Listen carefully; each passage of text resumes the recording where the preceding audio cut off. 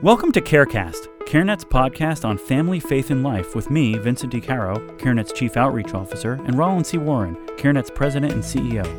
In this episode of CareCast, we'll talk about the recent Supreme Court ruling on the case of Colorado baker Jack Phillips and what it means for religious liberty. So, Roland, we just got some very good news on the religious liberty front. So the United States Supreme Court just ruled on a 7-2 vote in favor of Jack Phillips, the Colorado baker, who refused to bake a cake for a same-sex wedding. The Colorado Civil Rights Commission had sued for that on grounds of discrimination, and as I said, the Supreme Court ruled 7-2 in favor of Jack Phillips, the baker. Justice Anthony Kennedy wrote the majority opinion. Again, it was a 7-2 vote, and I think the key sort of phrase that sort of was the turning point on this particular decision, and again referring to the Colorado Civil Rights Commission, Kennedy wrote, the Commission's hostility was inconsistent with the First Amendment's guarantee that our laws be applied in a manner that is neutral toward religion. Mm-hmm. Okay, so as we said, this bodes well for religious liberty cases that are in front of the Supreme Court, and especially for our work, the NIFLA versus Becerra case, which is going to be decided on probably sometime this month. Yeah, no, I think that's very, very, very significant because in that particular case, I mean, essentially what the state of California is trying to do, and I think the act's called the FACT Act, Reproductive Fact Act. Yep. Reproductive Fact Act is trying to do is to force pregnancy centers to refer for abortion. In other words, it's trying to force speech. It's trying to force compelled speech, force them to post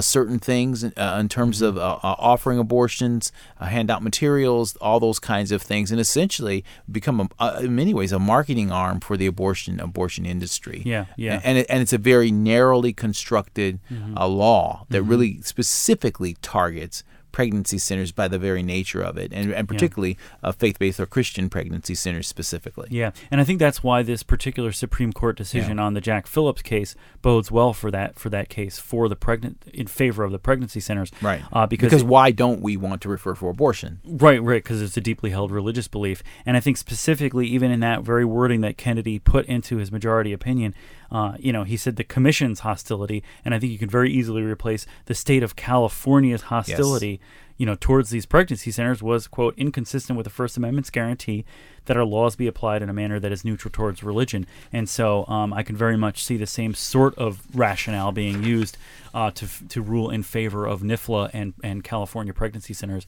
as a result of, again, the hostility of that California law specifically towards pregnancy centers who, because of their deeply held religious belief, will not refer for abortions. Yeah, so really interesting stuff. Yeah, no, I think it's a pretty significant decision, and we hope that's going to be a guiding point because that we expect the decision on the NIFLA case shortly. Soon. Soon. Certainly during this period. And I love what the Solicitor General said, specifically, who's talking in support of the case to some degree. He said, accordingly, the government may not enact content-based laws commanding a speaker to engage in protected expression.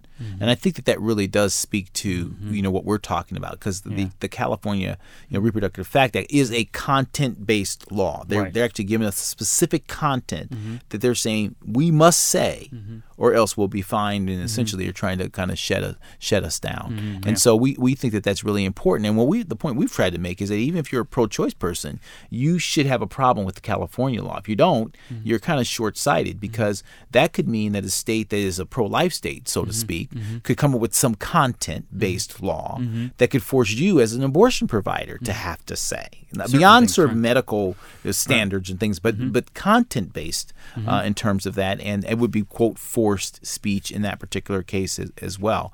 And that obviously violates not just freedom of religious speech, but freedom of speech in general. Freedom of conscience, freedom of speech. Yeah, absolutely. Exactly. Of course, all these things are sort of tied together in a lot of ways. But yeah, so we're very, very encouraged to hear this news this morning.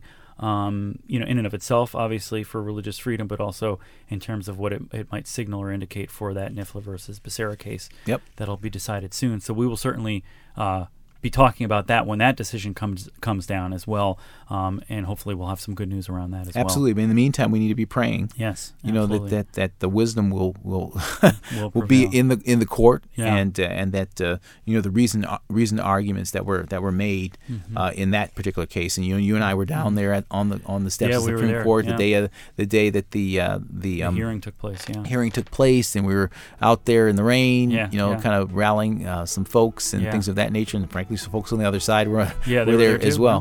But we really feel it's such an important case, not just for pregnancy centers, but also just for religious liberty and freedom of speech across the nation. Yeah, so absolutely. It's very important. So, all right. Well, great thing. Thanks, all right. Roland. All right. You're welcome. Take care. We hope you enjoyed that discussion about the Supreme Court's ruling in that important religious liberty case and what it could mean for the NIFLA versus Becerra case regarding pregnancy centers. In the next episode of CareCast, we'll talk about how changes in Title X family planning funding could affect taxpayer funding of abortion.